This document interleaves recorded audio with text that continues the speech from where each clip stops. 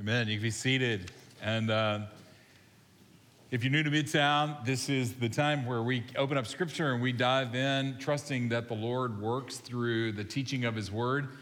And so we're going to Philippians chapter 2, and it's such a coincidence, and I say that because we don't really believe in coincidence here. It's such a coincidence that we're in Philippians chapter 2 in this season when we're coming back as a church. Because coming back, I'm telling you, for some of you, it's going to be easy peasy. Others of you, it's going to be completely difficult. And for all you in YouTube land, you may even be thinking, I'm not coming back. And when we come back, you're going to think, hey, this is just so natural because I've done this my whole life. But have any of you ever gone to CrossFit? A couple of you? Okay, let me tell you, let me educate the unschooled in the ways of CrossFit that if you want to commit yourself to a life of not going to CrossFit, go to one CrossFit class. That's all you got to do, right, Andy? Because you'll go home and your body will say, what have you done to me? Why have you done this? And the next morning you need help getting out of bed. You go buy all these massage machines online. You look for anything to get you back to life and you go, why would I do that? But if you keep going, something is going to transform in you. And so when we come back as a church, it's going to feel like that. You're going to bump into people. It's going to be confusing. Like people are going to have, some people are maskers. Some people are not maskers. Some people take this seriously. Some people don't take this seriously at all. And then you come back and you have your hearts on your sleeve and there's people from your small group that you've not seen. It could be hard and difficult. In fact, it could be so difficult if we're not prepared for that after we come back, we're so sore, we start saying, I'm not going back at all. Like worship, like, am I into worship? Am I into the teaching? Like, it takes time, guys, so we're getting back. So we're in Philippians chapter 2, and it starts with Paul talking about community. And he says, if Jesus has done anything in your life, any good, then take that into Midtown Fellowship. Take that. Midtown Fellowship is in the Bible. No, it's not. Okay. Are y'all awake this morning? And so he says, take that into Midtown Fellowship. The problem is you, though. When you take it into this community, you're selfish. You have selfish ambition, and you have vain conceit. And we talked about that 3 weeks ago, that the only solution for that is for you to value the people around you more than you value yourself. But the problem with that is that's impossible. And that's why we have to keep coming back to Jesus. Last week we talked about what happens when we come back to Jesus. Well, we see beauty, then we realize that we are beautiful, we be beauty, and then we do beauty. So Paul takes us a little deeper this week in talking about how do we do that? How do we see, be, and do beauty? So we're in Philippians chapter 2, verses 12 through 18. Emily is going to read for us. Emily, come on up. How long has it been, Emily? Over 430 days. That's how long it's been. So it's Philippians chapter 2, verses 12 through 18. Okay. Therefore, my dear friends, as you have always obeyed, not only in my presence, but now much more in my absence, continue to work out your salvation with fear and trembling. For it is God who works in you to will and to act according to his good purpose. Do everything without complaining or arguing, so that you may become blameless and pure, children of God without fault in a crooked and depraved generation, in which you shine like stars in the universe, as you hold out the word of life, in order that I may boast on the day of Christ that I did not run or labor for nothing. But even if I am being poured out like a drink offering on the sacrifice and service coming from your faith, I am glad and rejoice with all of you. So you too should be glad and rejoice with me. Thanks. Let's pray. Father, would you be gracious in the next few moments just to give us insight into your word? And Holy Spirit, would you make it personal? Would you begin to do your work in us? And Lord, awaken our soul. Lord, exercise our soul. And give us a willing spirit to follow where you lead. In Christ's name we pray. Amen. So the beginning of this passage, Paul is saying, therefore, my dear friends. So remember, he's talking to community. So when he's talking, he's not just talking to you individually. He's talking to us collectively as a church. He says, as you've always obeyed, not only in my presence, but now more in my absence, continue to work out your salvation with fear and trembling. For it's God who works in you to will and to act in order to fulfill his good purpose. So there's a couple of key words here in the beginning of this. One is Paul's saying obey. Obey. That's a pretty common word in church. Obey.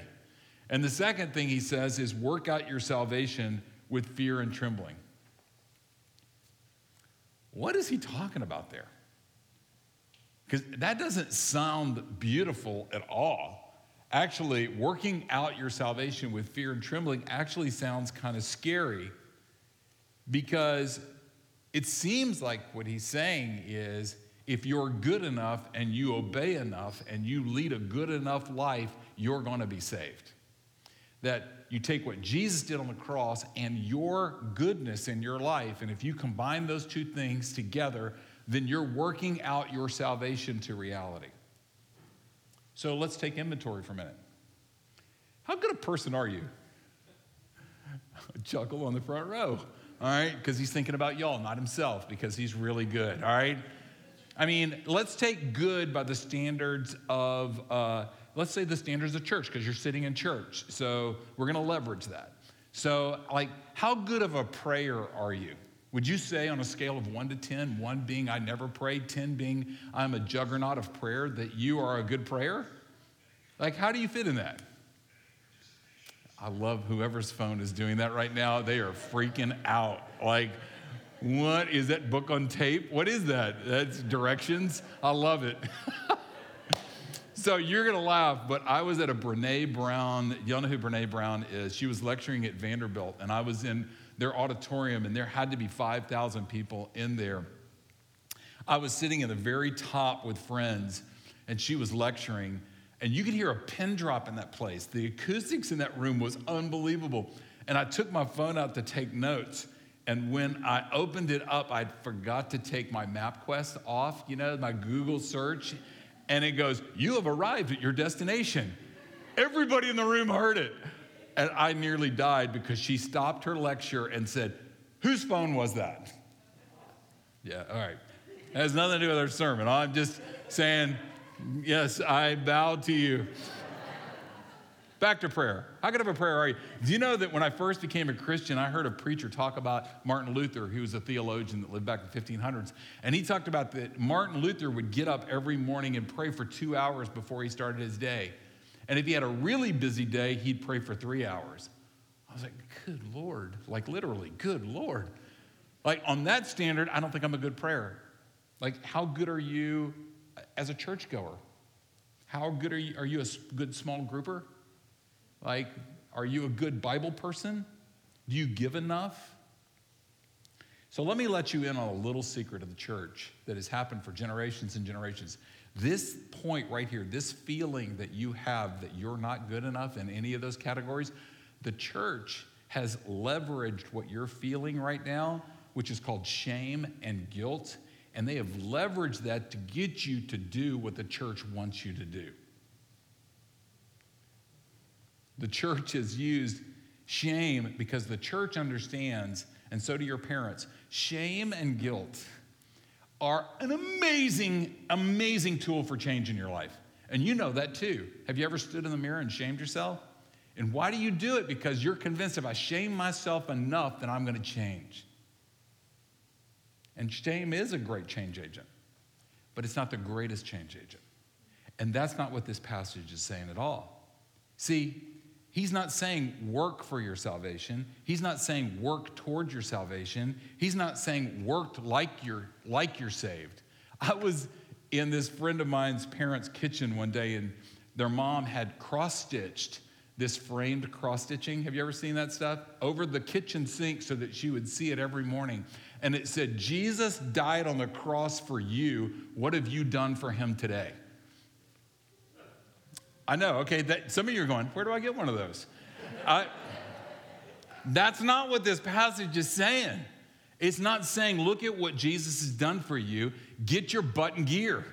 That's not what this passage is saying. See, this passage is saying work out your salvation. In other words, you can't work something out until you realize that it got worked in.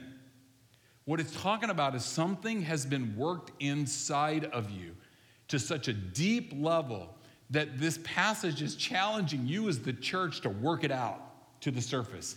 In other words, if you're in Christ today and we were able to take a spiritual scalpel and we were to slice open your soul and get through all that stuff that you don't like about you and got down to the very core heartbeat of who you are, you know what we'd find there?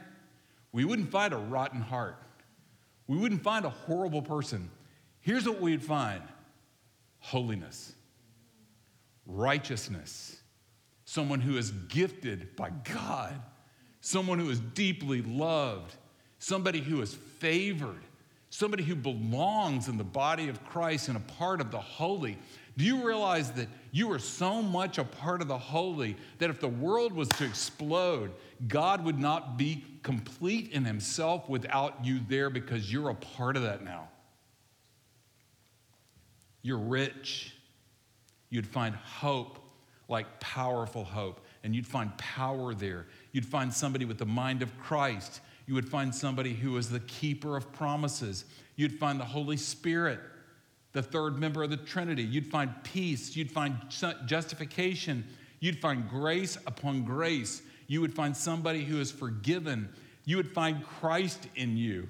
You would find mercy. You'd find joy. You'd find victory. You'd find the prayers of Jesus and the prayers of the Holy Spirit dwelling in that innermost part of you. You would find wisdom. You would find rewards upon rewards. You would find the living word. You would find all the spiritual blessings that are in Christ dwell in that place. All his promises.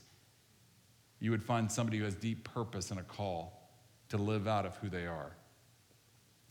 That's all inside of you. If you're in Christ, it's all there. And here's what's remarkable about this, all right? You know, when we said you're not working to be saved, you are saved. In fact, you have that stuff in you so much that you can't get rid of them. You can't lose them.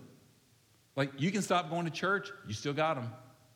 You can stop praying, you still got them. You can give up on discipleship. I'm not going to disciple anybody. I'm not going to let anybody disciple me. Y'all stay away. I'm going to live over here. I'm going to quarantine from humanity. You still got them. You could never give a dime to Midtown. Never give a dime. You still got them. You could steal from Midtown. Like, if we passed a plate, you could take instead of give. That's why we don't pass a plate, because we don't trust any of you. You can stop praying. You can start cussing. You can stop singing hymns and start singing Billie Eilish. It doesn't matter. You still got them. You got them. You got them so much you can't get rid of them. You can't out-sin his grace. You can't outrun his love. You can't undo the work that he has already done. You can try to throw away all the gifts that he's given you, but you can't. That's how free you are. You're so free, you can't change your freedom. You can only choose to live as if you're not free. In fact, this love that we have with God, you realize it's a one-way love. God's not sitting up in heaven and going, well, if they do a little bit more, we'll scoop a little bit more. That's not God at all. God is, he says his blessings is pouring on us like a waterfall, not waiting for us to respond, not waiting for us to give back so that he can give more. It is a one-way love. That is the story of your God. That's the story of the gospel. And Paul is saying that is in you. Work it out. Work it out. Work out what? Work out who you are. Like when you go to the Ten Commandments, this is crazy. You know, we did a series on the Ten Commandments a couple of years ago, back in the day before COVID. And we talked about, like, why does the Ten Commandments say don't commit adultery? Because in you is an understanding of relational health that is fidelity and commitment. Adultery is not the expression of the salvation that abides within you. Faithfulness is. Why do we not steal? Because what's in us is we are the givers. Why do we not lie? Because we are the truth speakers. Why do we not covet? Because deep inside of us is contentment and peace and satisfaction, no matter what our circumstances are or what we have. That's what's in us. And even in verse 13, look back to your passage, it says, For it is God who works in you to will and to act in order to fulfill his good purpose. That even God is working in you to work out of you what God has put in you. Wow, that was brilliant. Are you with me? In that place, you and God are on the same page. You're a perfect fit. You belong to him. He belongs to you. And Paul is urging us to work out who we are in community with one another. But there's a problem, as Paul always seems to point out. Look at verse 14. Do everything without complaining, grumbling, or arguing, so that you may become blameless and pure, children of God without fault in a warped and crooked generation. Why, in the midst of him talking about the brilliance of what's going on inside of you, would he say, hey, stop your complaining? Is it possible that complaining is the saboteur to me working out what is true about me? So let me ask you, what do you complain about? Come on. Are you complaining that it's too cold in here right now? Okay. Chad, are you complaining that it is, do you complain about work? Like, do you think, I want you to really stop listening to me for a minute. I want you to listen to you. Like, you can even write it down. If you have a pencil, paper, pen, whatever, there's paper on your seats. We'll talk about that later. Don't write on that because we're going to have you turn that in. Don't put any family secrets on that and then turn it in. On second thought, go ahead and do that. That would be kind of cool. Make our reading a lot easier. What are your complaints about your job that you consistently speak out loud? Do you complain about, if you're married, do you complain about your spouse? Never? No? Yes, you do. You know you do. Do you complain about your kids? Do you complain about, like, your house? Do you complain about other people on the road when you were driving here to church this morning? Do you complain about church? Like, I was at Baja last night, which there is nothing to complain about Baja Burrito. I mean, that's like glory right there. That is, yeah, I was going to make a bad joke, but we're in church. And I was in line, and there were people without masks on, in line, but the sign on the door says, we're still requiring masks. And so they'd pulled their T-shirt up underneath their nose, and boy, were they barking. They were just barking, complaining, like, don't these people know that Nashville's changed? Like, we're not doing the mask mandate anymore. Like, what's wrong with the people here at Baja? And I know the guys at Baja, and they're awesome people. And I'm just judging them. Like, how can you complain? Like, you're about to eat. They're about to feed your face, and all you're doing is complaining about them? What are you doing? And then I realized I was complaining about them. It's like, not only do I have the capacity to complain, I have the capacity to complain all the time about everything. You know, the masters of complaining are in the Old Testament. It's the Israelites, God's chosen people, right? What do they have to complain about? And we find the history of a group of people that were master complainers. When they were in slavery, enslaved by the Egyptians, all they did was grumble and complain.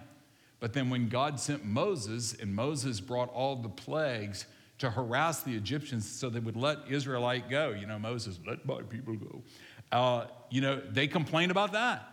And then when they got set free, they complained and grumbled about that. Then when they were in the desert and they were hungry, they complained and they grumbled about that. Then when God sent them manna, they complained and grumbled about that. Really? Bread from heaven? That's all we're going to eat? Then when they got thirsty, they complained about that. Then when they got tired of manna, God sent them quail, and they complained about that. And then get this, when they walked into the promised land, guess what they did?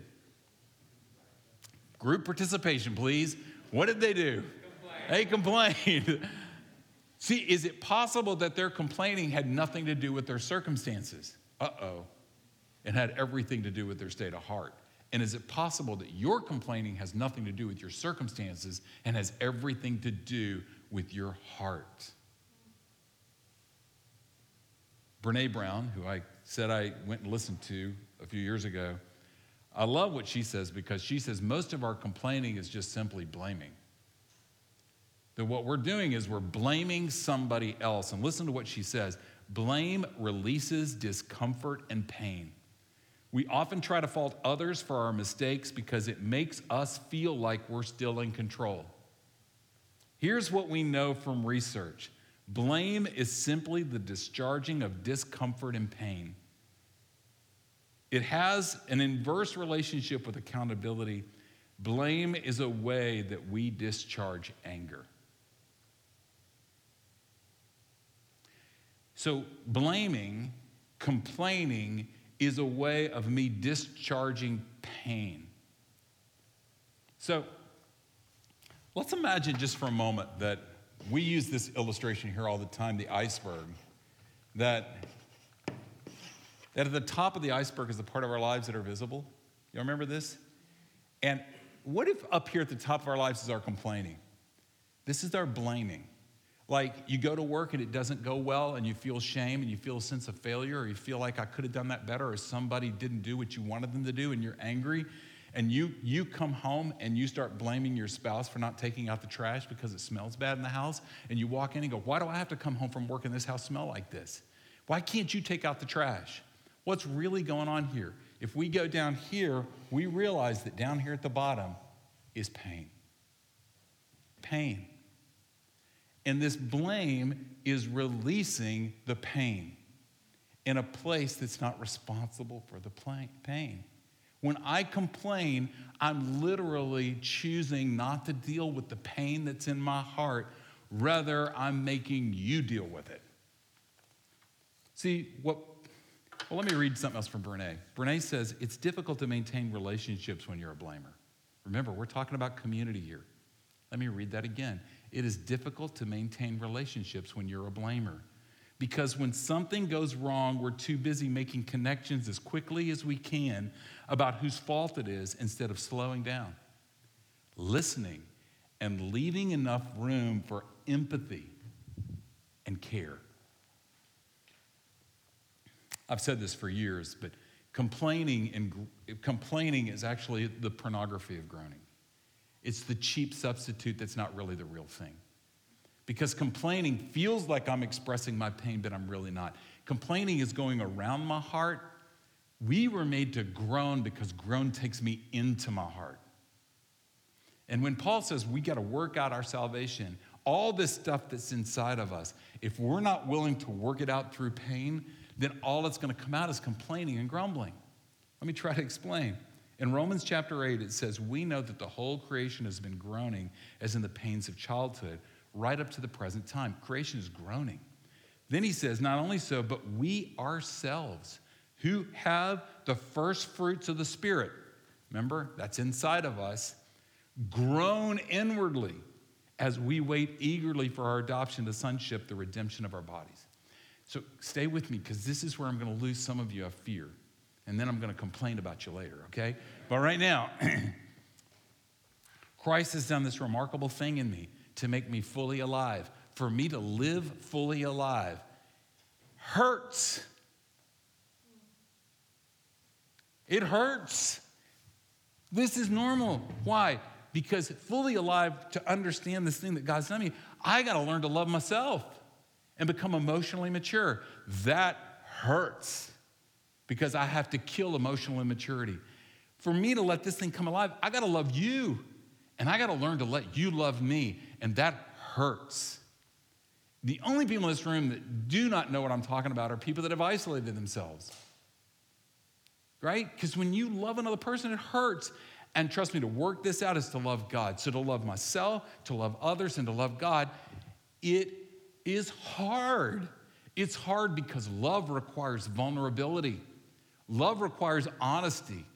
Love requires sacrifice and kindness and selflessness and listening and caring and time.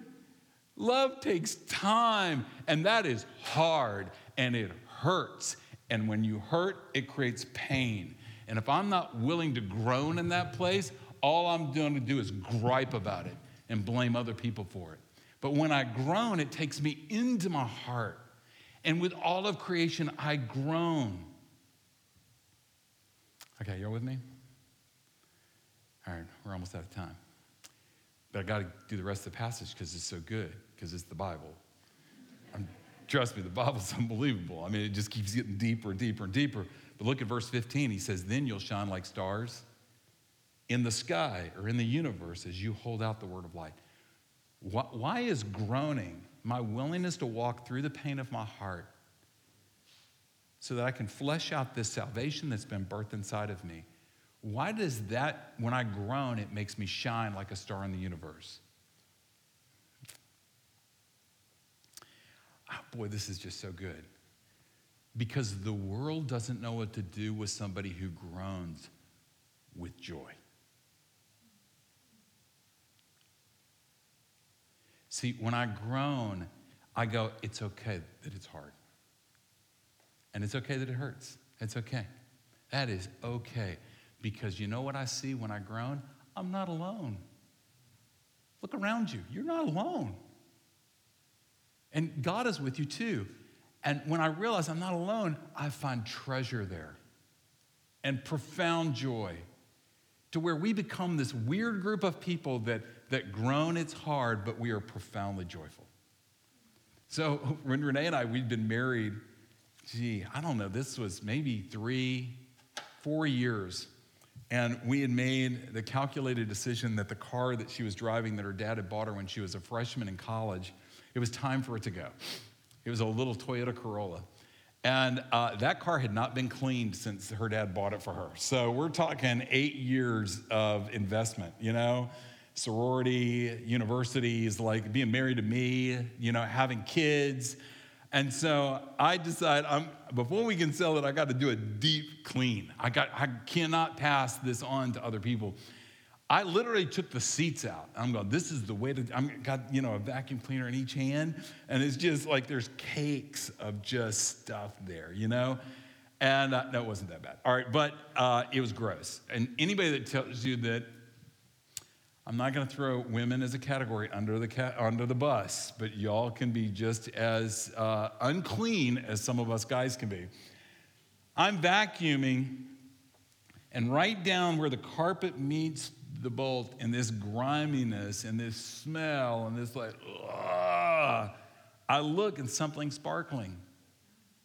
And I reach down, it was a diamond ring. And I went into Renee and I said, hey, we just found a way to buy the new car. She goes, I lost that when I was a freshman in college. And we laughed so hard because we got into a fight. I wanted to sell it. She wanted to keep it, No, I'm kidding. It did. But that's a picture of what we're talking about. When we get into the hardness, the difficult part of working out our salvation through the grime of our lives, what we find there is this diamond. We find this beautiful picture to where it actually brings joy even in the worst possible situations. Look at verse 17. But even if I'm being poured out like a drink offering, which meant Paul was saying, this is the end of my life. He's dying. On the sacrifice and service coming from your faith, I am glad and I rejoice with all of you.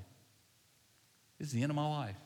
I'm going to die in this prison, and I rejoice with all of you. So you too should be glad and rejoice with me. So Midtown, stop complaining. It's a cheap substitute. Put it down. Pick up the real thing. Groan. And here's where I ask you, where do you need to groan this morning? What is hard? What is hard in your life this morning that you need to groan? Because it's okay for it to be hard. It's okay. You're not alone. Look around you. The Lord is with you. So let's rejoice. So I'm going to pray, but I'm going to pray really slow because I'm going to give you time to camp out on that where you groan, so you can realize you're not alone. Find joy. And then we're going to sing in response, but I want you to sing from that place that knows you're not alone. So, Father, would you grant us grace right now?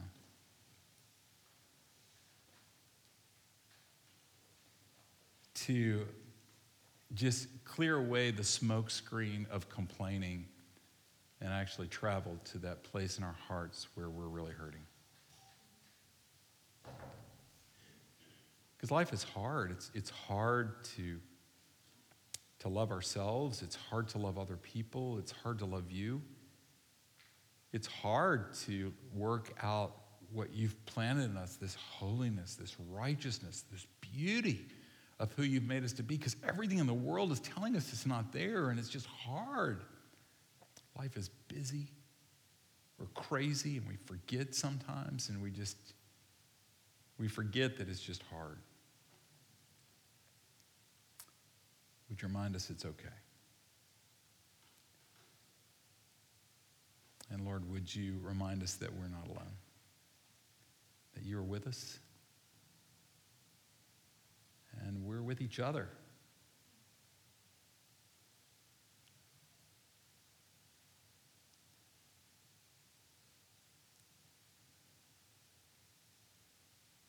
Renew our joy. Let us rejoice.